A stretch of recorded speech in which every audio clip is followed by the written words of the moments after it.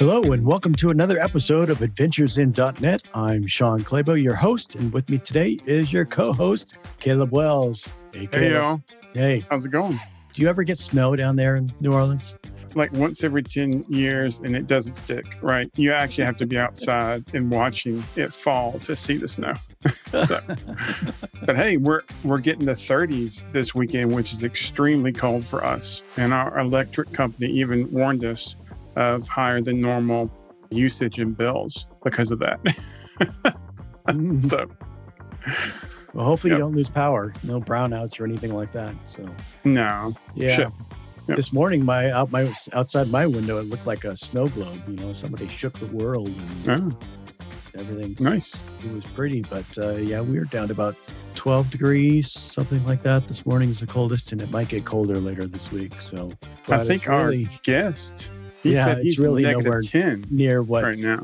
They're getting into Minnesota, where our guest is from. Let's welcome back to the show, Jason Bach. Hey, welcome. Well, thank you for having me. And you're right. It is cold here right now. So very cold. We're having an Arctic blast, so to speak. And as we were talking before, it does, people think, oh, you live in Minnesota, it's always cold. No, not really. I've lived here 20 years now, and it can get down there in the winter, but the past week it's been like negative every day. That's not going to last. I think next week it will get up into the 20s. That's a heat wave. So. Yeah, my wife's from Wisconsin, and she says, it doesn't snow there anymore like it used to. She used to, when she was a kid, walk out the front door and it just be up to her head, and it just doesn't do that anymore. Yeah. Yep. It has changed. It definitely has changed. So global warming, right? Yeah. So I've noticed it. So yeah. Yeah. When I went freelance, I was still only a few years into my development career. My first contract, I was paid $60 an hour. Due to feedback from my friends, I raised it to $120 an hour on the next contract.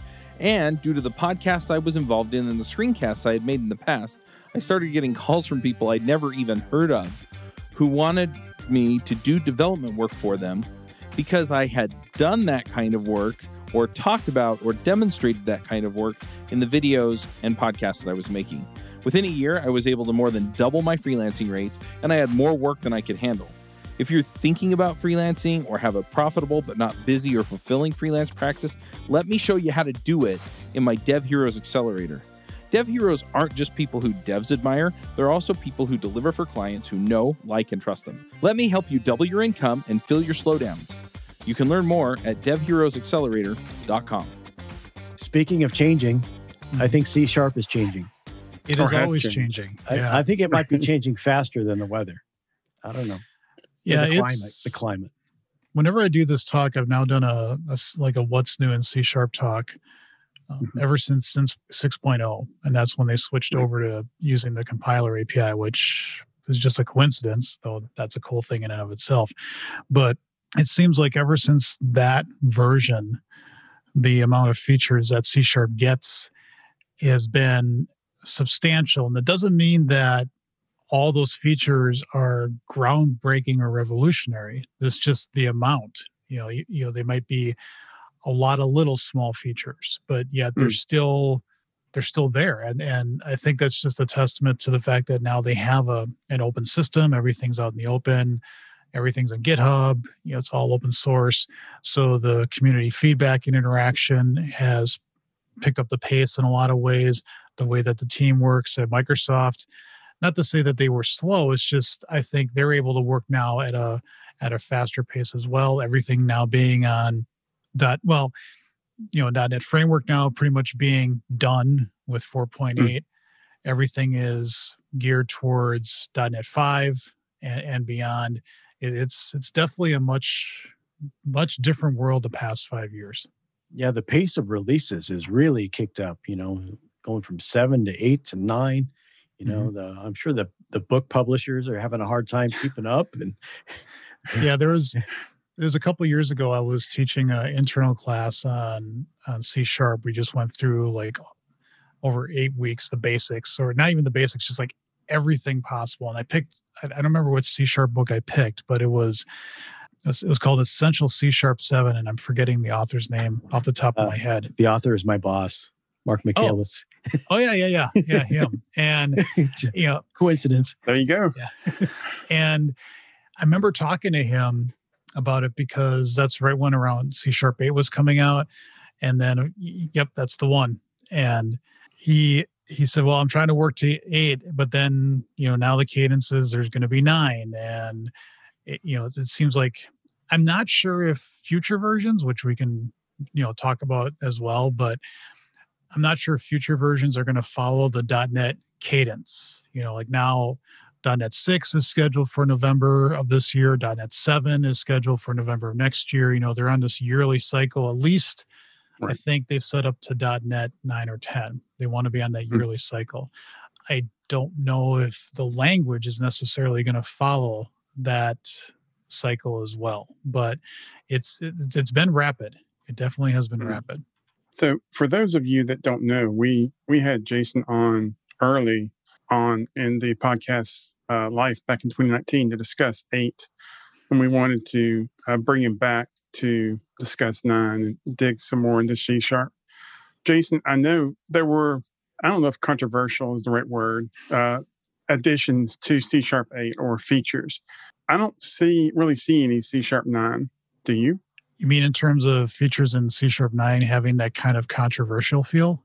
Yes. Yeah. Yeah, I don't see that. I think the one from C# 8 that sticks out with everybody is the default interface members. That I think really threw people for a loop, because the way that we've always viewed interfaces for a long time in C# suddenly changed. And you could actually make methods or members have implementations. You could actually have different levels of accessibility on interfaces, and some other things as well. And that kind of throws people for a loop that, some people got very adamant about, well, this is wrong. This is not the way interfaces should be. And now do I use abstract classes, or now do I use interfaces? And really the intent of the feature was to, among other things, solve kind of the problem that they talk about with versioning, which is if you have version 1 of an interface and people implement it, and now you have version 2 where you may have added members, now you've broken everybody. And how do you try to minimize that? Well, default interface members can help with that. But of course, people look at this feature and go, well, what evilness can I do with it? Or how can I make people really confused if I'm doing stuff that people don't expect? So that one, I think, out of anything in C# 8 really ruffled some feathers with some people. I don't see that with 9.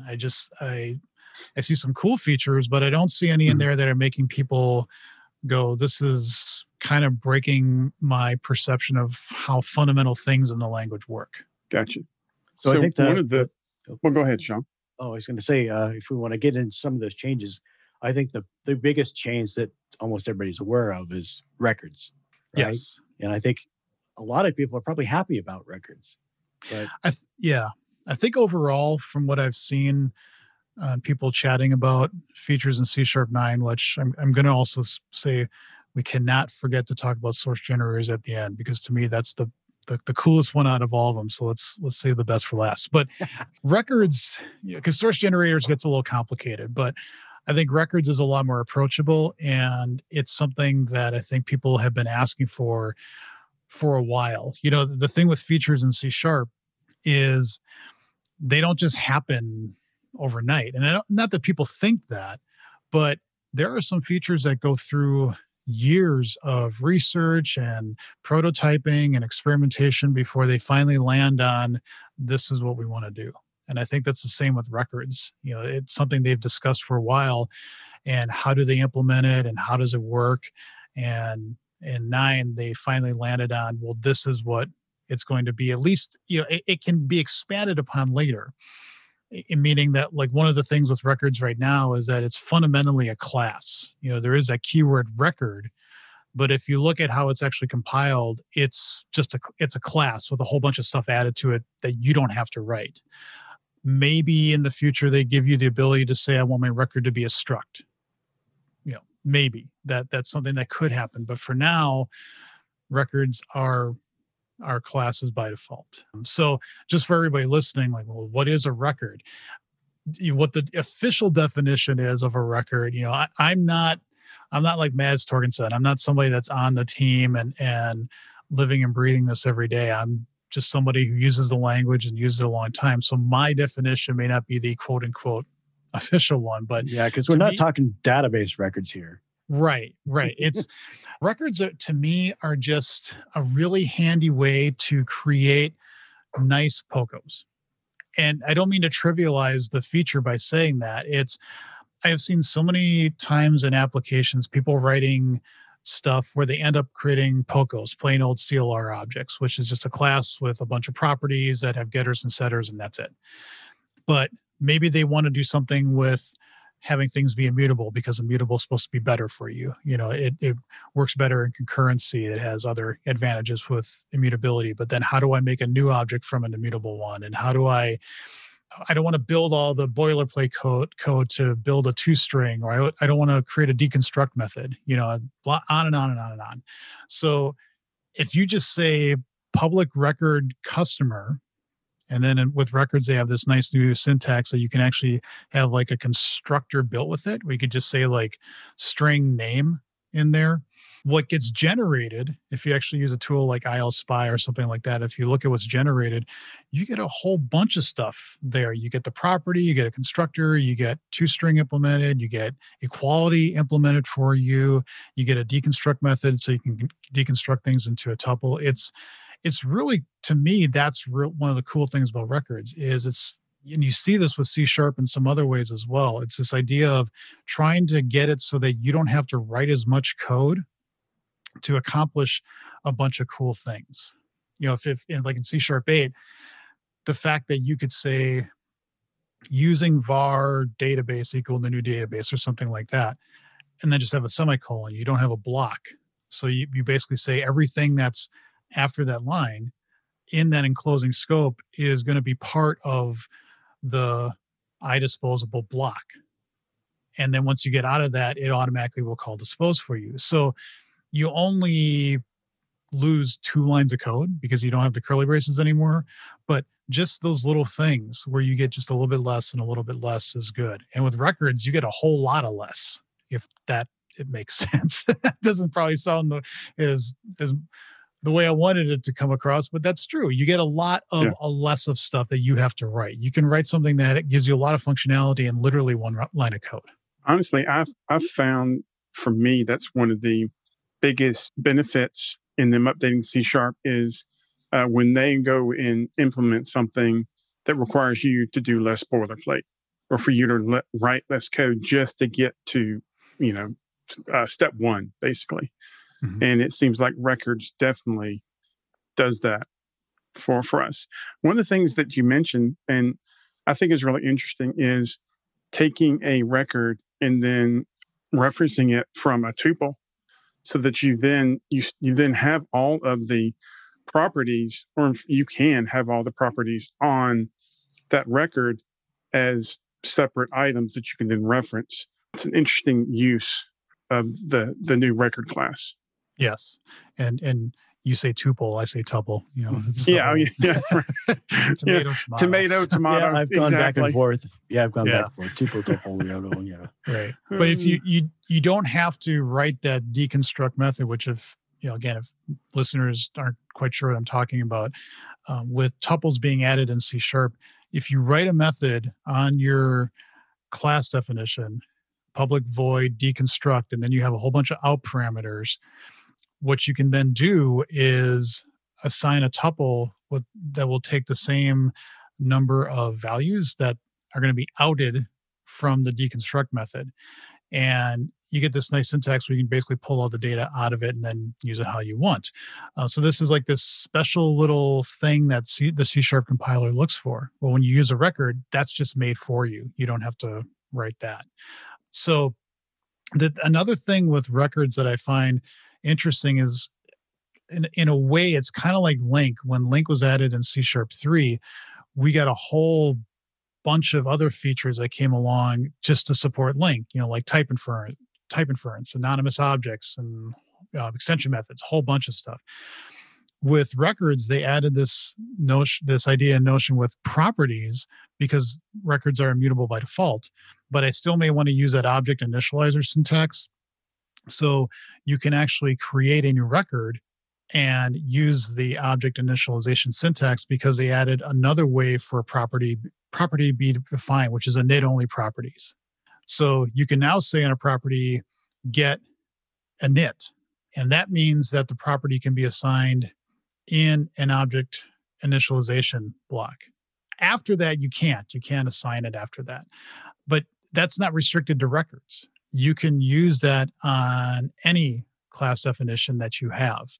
But with records, it's nice because you can create a new record, get that object initialization syntax, and also use that with another feature in records, which is called withers. So if I have a record that is a customer that has a bunch of stuff assigned to it, and then I want to create a new customer that has all the same values of that original one, but I just want to change the name, you can basically say, this object reference with, and then the property name that you want to change. So the original one that stays the same because it's immutable, but you'll get a new one back with all the same values, except the ones that you have in that with. So, this is kind of hard to explain on a podcast, but if you look up the definitions of what records are, you'll see this wither syntax, and it's kind of nice, and how they added that in there as well. So, with records, the features can be some of the things that end up being in records you can actually use in other places as well that aren't records. So, I think using the init in place of the set, I think that's actually probably going to end up getting a lot of use long term, because I definitely see the value there of being able to set specific values on initialization, and then after that, right, they're basically immutable at that point, right? You cannot change them. Yeah, you can set them in the constructor, or you can set them in the initializer. Where if you just have like a getter only property, that can only be set on the constructor. So this gives you a little bit more flexibility. Got you. Yeah. Very cool. So I actually made a joke. I don't remember where I said this. I might have said it on Twitter, but it's kind of one of those plays on the whole meme of change my mind, where you say something and you see if people really get irked with what you said. But I jokingly said, everything should derive from a record now. Change my mind. I mean, literally everything you do should be, record person, and then you have all your things derived from person, or whatever your class structures are. Everything should now just be a record. And I said that kind of jokingly, because obviously if you want to use a struct for certain reasons, that's not going to work because records aren't structs. But I said that because you get so much from a record. You get, again, the toString support, you get the equality built in. You don't have to write that yourself. And for a lot of cases, what's built in is probably going to be exactly what you want. So why would you use that? I mean, I'm not doing that. I'm not going to suddenly define everything to be a record, but it does give you a lot out of the box. So, and you can customize it. If you don't want to use the toString implementation, you can add your own properties, you can add your methods of records, but if you want to keep it very succinct, you can be very expressive with just one line of code with a record if you want. So it's definitely a cool feature. The equality check, is that still by reference, or is that going to do a property comparison? That is a good question. And I'm glad that I have ILSpy open on my computer, because I can dive right in and look at it. So on this customer example that I have in the demo code that I use when I'm doing my C#9 talk, the way that equals, because what ends up happening is I have a customer that has an int age and then a string name, something very basic. And the underlying implementation does this kind of, it's hard to describe, but it uses this equality contract and equality comparer classes to essentially look at the name and the age from the current object and the one that you're comparing to, and essentially says, are those properties equal? Are those values equal? And so it's basically just doing a property to property comparison between the two, which again, for the most part, that's probably what you're trying to do.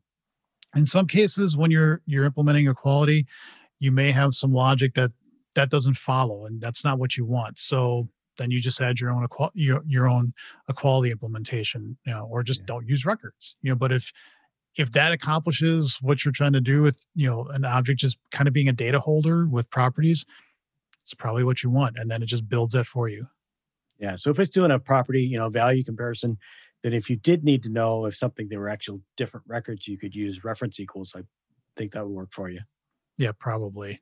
And one thing to keep in mind too, when you're talking about equality is, and with all this stuff that records do to implement underneath the scenes, is that you can't inherit from a record in a class or a struct. So in other words, if you have a record, you can't use that as your base class for inheritance in a class or a struct. And in fact, in structs, you can't, because structs don't inherit from anything else.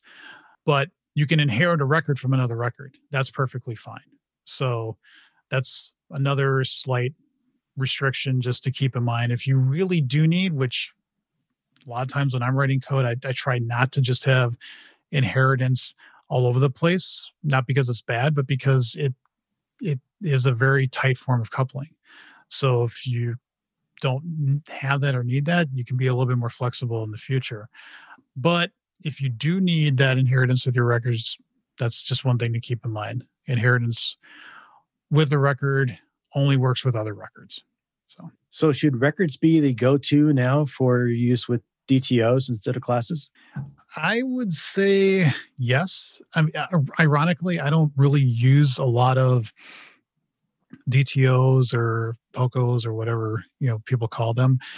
Not that there's anything wrong with it, but I try to, make as little of them as I can. I've seen systems where you have layers and layers and layers, and every layer has their own DTOs, and there's mapping all over the place, and they go crazy with AutoMapper, and it gets really complicated. DTOs being data transfer object. Yeah. Yep. So if I was creating them, though, I would strongly consider building them all as records, because again, it's terseness of code. I can define them all in one line, and then they're going to do pretty much exactly what I want them to do. If you're maybe really, really, really, really, really concerned about performance, that you have all these things built now in the record, and I don't want them, I would just say in that point, then use something like benchmark.net to make sure that you're actually, it is slower for whatever reason, maybe not. But that's the thing, is if you're really concerned about performance, then do the testing performance to make sure that you're actually getting a good value for what you're trying to optimize for. And you have to contrast that again with the record being a very succinct way where you don't have to write nowhere near as amount of code that you would have to before. So I would, to answer your question, yeah, I would default to using records. The interesting thing with records is, again, because they have that init only property by default, is that does throw some other libraries for a little bit of a loop, because they don't know about that, and they don't necessarily know how to handle that. But that's rapidly changing now that C# 9's out. A lot of libraries have changed so that they understand how to handle these objects that have init properties and use them accordingly and use them the right way. Cool. So the next item on the list looks like our top level statements. And for me, while this is interesting, and I can see how there's value in it, I really think it ends up being more of a throwaway feature, because you can only do it in one file in your whole application. Yep. So what do you think about that? I really like it. When I first what is it? What is it? Top level statements, essentially, to me, the pragmatic TLDR version of it is, you can make your program class file much, much smaller. Again, this idea of removing a little bit of code here, there, and everywhere. You don't have to make a program class. You don't have to make a main method. You might have your using statements at the top, and then you can just start writing code. And what the C# compiler will do, just like what Caleb was alluding to, is say, if you have one file, if you have a file that has like using statements or not, but then it just starts doing code, essentially, it's going to go, that's a file that what you want to do is actually have that be your entry point into the app. Okay. So basically what you can do is go into your program CS file and nuke the program class, nuke the main method, and just start coding. So you get rid of 1, 2, 3, 4, 5, 6, 7, 8, what my math's probably off, but like 8 lines of code. When I first heard of this and when I first saw it, I kind of went, why? I'm like, why do this? It seems like I'm just thinking, is this something really people called for? Well, yes. And that's the thing with C# is I've programmed in it now for ever since its inception, even before it was released. As soon as I even heard about C#, or I think it was even called Cool before it even got named as C#, I was really interested, and I've pretty much been programming in the language ever since. And one thing I've realized is that features aren't added just on a whim. There is a lot, like I talked about before, there's a lot of work and research and iteration over ideas before they're actually put into the language. So this is definitely requested, or however, either by the community or the team thought that this would be a good thing to do. I definitely say it was definitely thought through, but I just I've never talked to a developer. It'd be cool if I didn't have to write a program class. Well, here's the thing. I think I get what you're saying, Jason. If it's your entry point, then it's cleaner and there's less, especially for a new developer, to have to look at and process in their head. And I can see how it would definitely be beneficial for like demos, right? Yes. Especially if your demo's one file, right? And you're just trying to show them a simple example of C#, you get rid of all that extra noise. I can see the benefit there.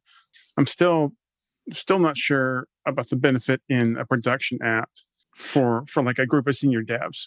It's not going to perform any different. So from that perspective, there's no difference. But once I started using it, in fact, when I was building all my demos for the C# repository, C#9 repository I have for my presentation, I purposely did top level statements because I wanted to show out the feature. And the more that I've used it, when I'm building like either just simple little console apps to try something out, or if I'm building, an ASP.NET web host or another host for an application, I'm like, this is actually nicer. In fact, I wish the templates would change so that if you're in .NET 5, they'd actually start generating the program file to not have the program class in it, and not have by the default. Method. Yeah, by default, Gotcha. because I still have to go in and spend the 5 seconds or whatever deleting all that code. But it's that, again, that idea of succinctness and not being a barrier to entry for people, especially new people to code. I'm so used to, I know what a program class is, I know what a main method is. It's not that hard to understand.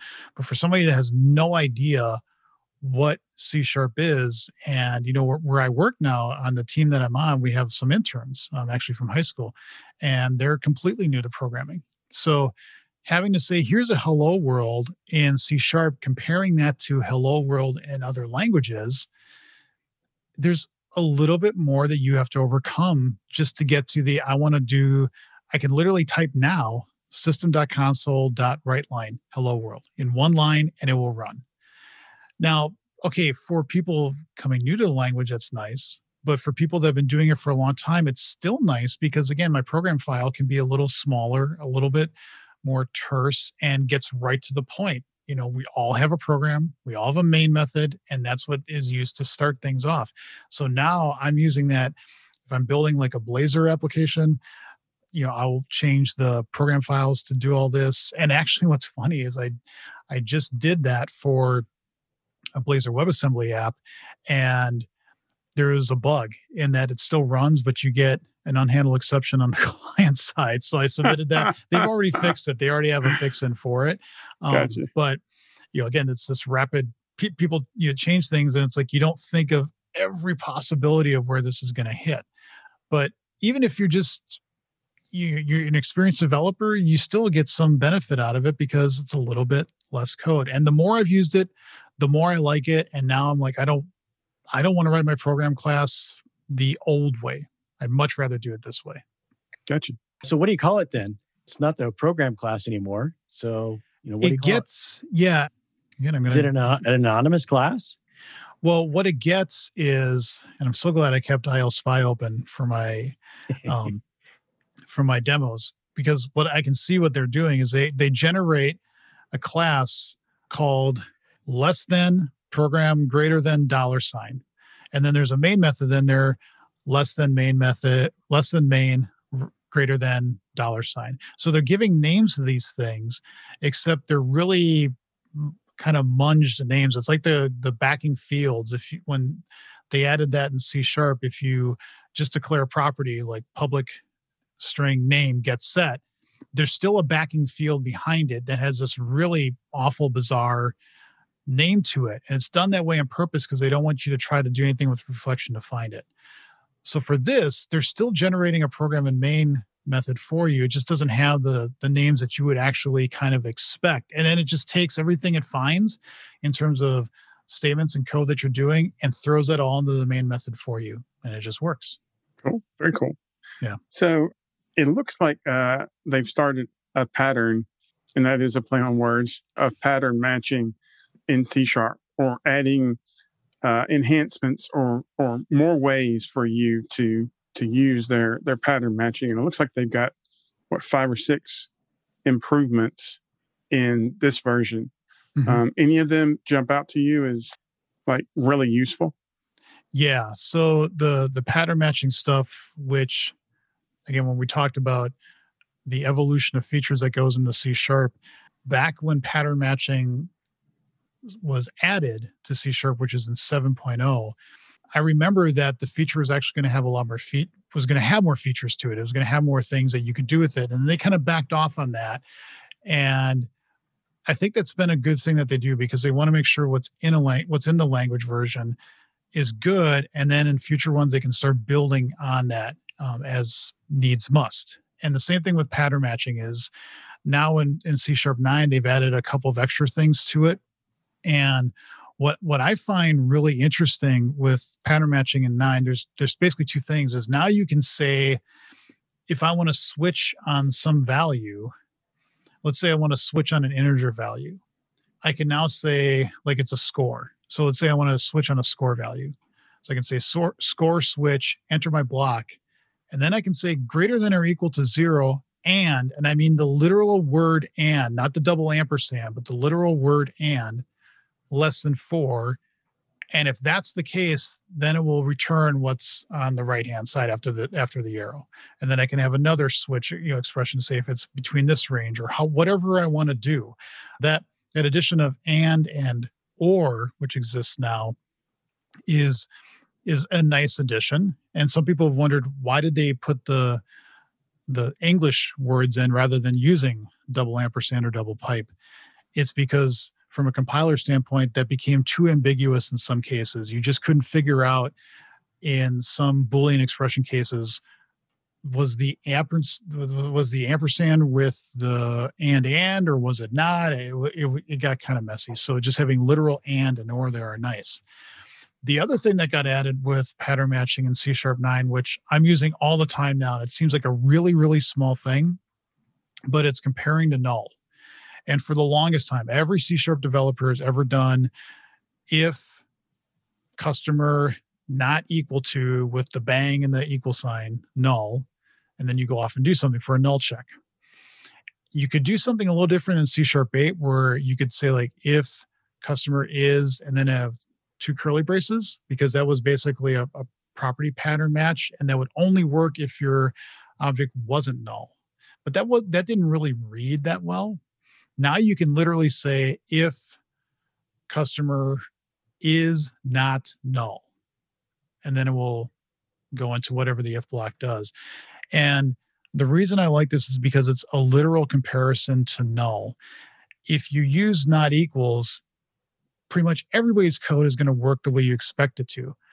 But somebody could be a jerk and implement the not equals, the operator for not equals, and make it do something that you wouldn't expect with null. Now, again, somebody doing that is a nefarious individual, and it's probably not the nicest person in the world. But that was kind of the quote, a little bit of a problem with not equals, is that it wasn't actually comparing to, it's comparing to null, but it could be changed. Whereas is not null is, again, a literal comparison to null. So to me, that is absolutely the 100% right way to do it. And again, it's a small thing, but I'm changing all the code that I have now. Every time I see not equal null, I just change it to is not null, or is null. You can do that as well. It's easier to read too. Yeah. I mean, I think for us, right, we're used to the bang equals, or, we're used to the old syntax, but it definitely is easier to read. I think so. And it's arguably personal preference, but I think it's easier to read. And it's funny because if with us talking about all these features, and there's still more to go in C#9, but with the way that you would write code in like C#1 or even C#2, and you compare it to probably what you would do now in C#9, it's going to look different. I mean, yeah, there's similarities, but it's definitely going to have a different feel to it than, what you would have done 15 years ago. So can you say is not object? Can you say is not object? I don't. I think you can. Well, you can say if some object is customer, you're comparing it literally to the customer type, and then you can say is customer C, and then it will say if it's actually a customer C. If it's a customer, then it will assign C to the cast of that object to customer. Yeah. So yeah, I think you could probably say that, but you can't. For null check, you can say something if something is object. Yeah, and that'll be a null check type thing. So I didn't know if you could also add not in there now. I would imagine you can. I wouldn't see why you couldn't. So whenever I get questions like that, I'm always like, well, my brain's not a compiler, but the compiler can do that. So let's actually just whip up a console app and see what happens. Yep. Yep. Give it a shot. That was just something that just popped in my head. So I just threw it out there. Hey folks, if you love this podcast and would like to support the show, or if you wish you could listen without the sponsorship messages, then you're in luck. We're setting up new premium podcast feeds where you can get all of the episodes released after Christmas 2020 without the ads. Signing up will help us pay for editing and production, and you can go sign up at devchat.tv/premium. We've still got a lot of stuff to go over, and I know we want to get to the code generators, but they've also added a lot of, I guess, kind of like the is not null, smaller features or improvements that I think are going to make everyone's lives much easier. One of these is that when you're newing up an object, you no longer have to define the object itself because it knows what the object is if you actually have put it in on the left side of the equals instead of using var. Yep. Yeah. That syntax, what you're talking about is what's called target type new.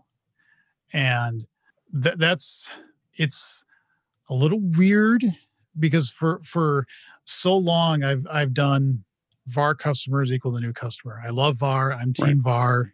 Everywhere my editor config is set up so that everything has to be var. That's just the way I roll. Some people still like to hurt their fingers and type out the full type name, rock on, whatever. What's interesting now is that if you actually say customer C, you now say is equal to new.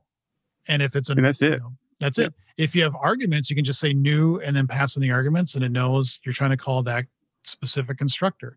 So it infers the type from what's on the left-hand side, which, okay, so now I change everything to have full type names. And no, I won't, because that to me is not the place you want to do it. The places that I've found that I really like it and where I'm using it is, one, if I do have to define a field, because fields, you can't use var. You have to put the full type, or you have to put the type name there.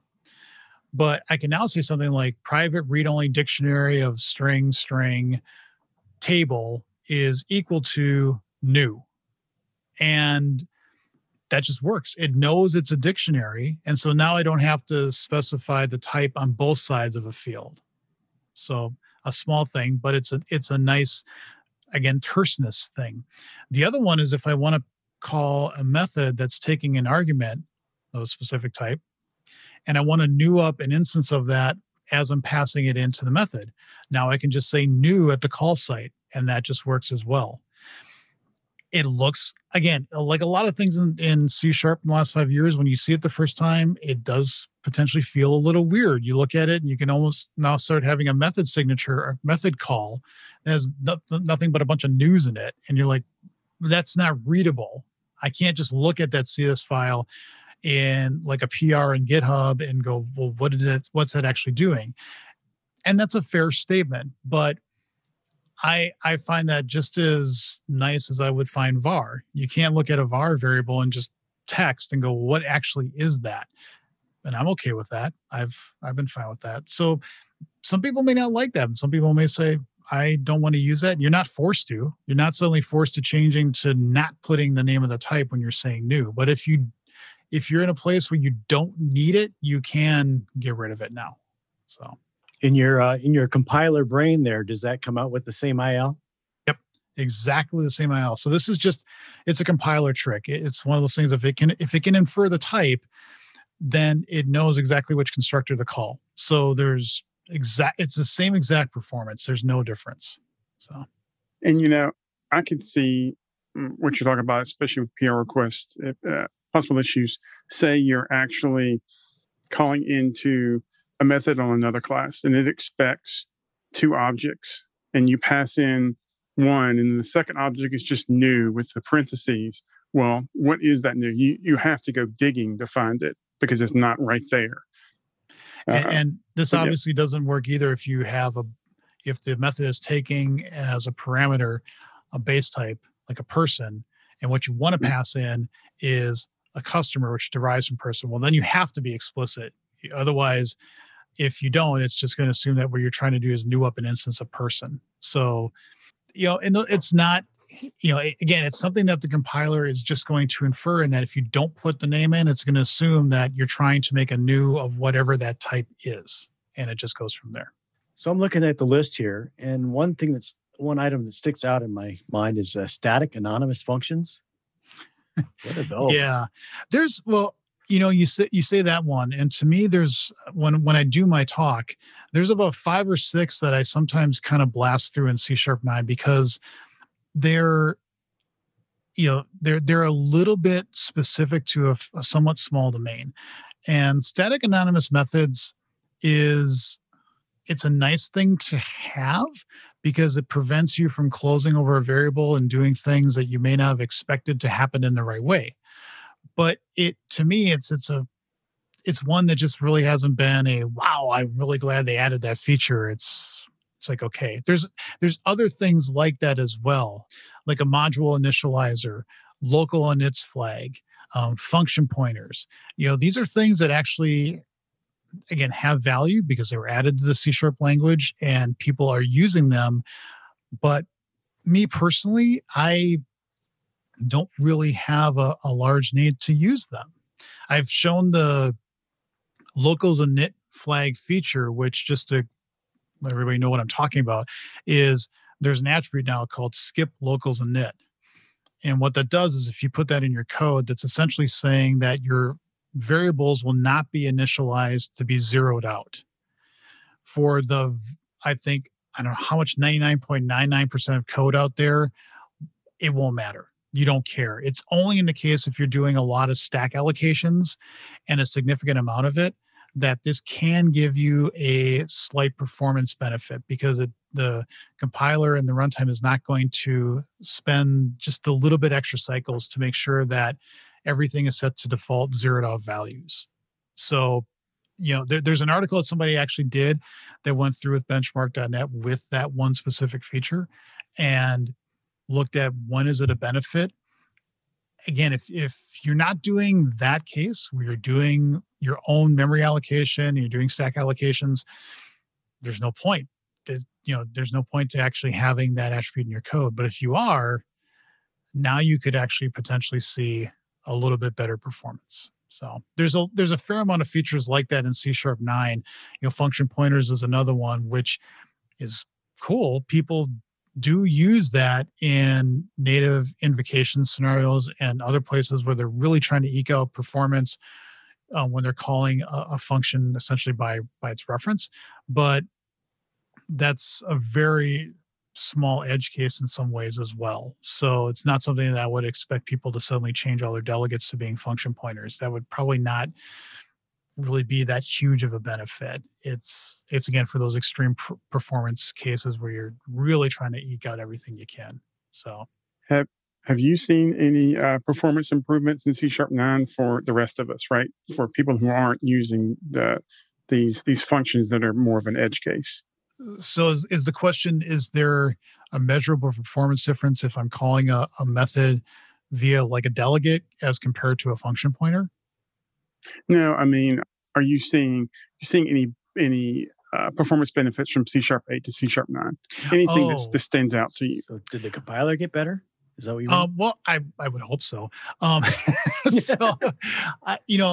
There's the compiler in and of itself is, if you look at the Roslyn repo, it's huge, and there's a lot in there, and just like any system, they're always looking for ways to improve it.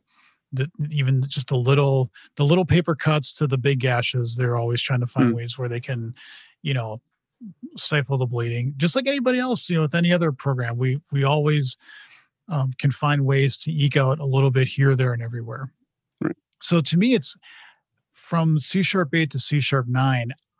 It's an interesting question because I've not seen anything from Microsoft saying how they've improved the performance of the compiler. What I do see coming from Microsoft over the past couple of years is how has .NET Core 2.0 improved from 1.0? How has .NET Core 3.0 improved from 2.0? And now how has .NET 5 improved from 3? And they have these articles that go through excruciating cool detail on how things have gotten better in terms of performance. But this is actually, to me, raising an interesting question, which is, how has the performance of the compiler itself improved from versions? And you now stuck like an earwig in me. Now, so I'm gonna, once we're done with this, I'm going to start looking to see if they do have anything like that. Well, the reason, I guess, the reason I'm asking is, and I cannot remember where I heard this, and I think it was someone trying to make a point or trying to get to perk people up, but they basically said that they don't know how long C# will last because it is been around for so long and there is so much to it that at some point it will collapse under its own weight. And I really feel like Microsoft is, is aware of that possibility and making sure it doesn't happen. Yeah, it's funny that you bring this up because I was just listening to a podcast where Mads Torgensen was on, and he was asked pretty much the same exact question. And, his take on it, I think, is a lot more relevant and useful than mine per se. So, the person that's like the lead designer of C#, you want to listen to that person. Do you know what podcast was that? It's okay to say. I think it was Jesse Liberties. So he has a podcast, and that's the one that Mads was on.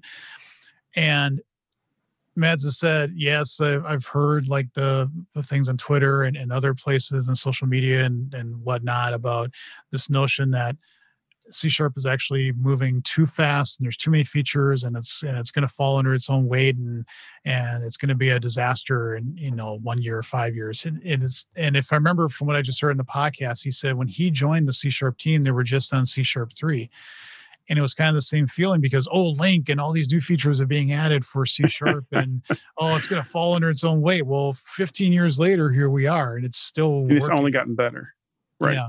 I mean, he does acknowledge, and I think everybody in the C# team would acknowledge that if you are still additive to the language, they're not subtractive because they don't break people. They're very adamant of saying we are backwards compatible. And okay, so if you make that part of your constraint, then you can't do anything else but be additive in a way until if you would ever at some point say, yes, we are going to start to remove features. And that's a what if that I don't ever see happening from C#.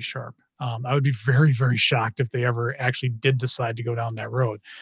But to me, there's a tension there in that if you keep adding and adding and adding and you don't remove things, do you start getting into the painting yourself in a corner scenario? Do you start getting into situations where, we really can't do this because there's these edge cases or things here that are kind of preventing us to move in this direction? And ultimately, I don't have the greatest of answers to that because I'm not on the compiler team. I'm not on, I don't work at Microsoft. So I'm just kind of listening to all the people that are in the teams and getting their takes on it.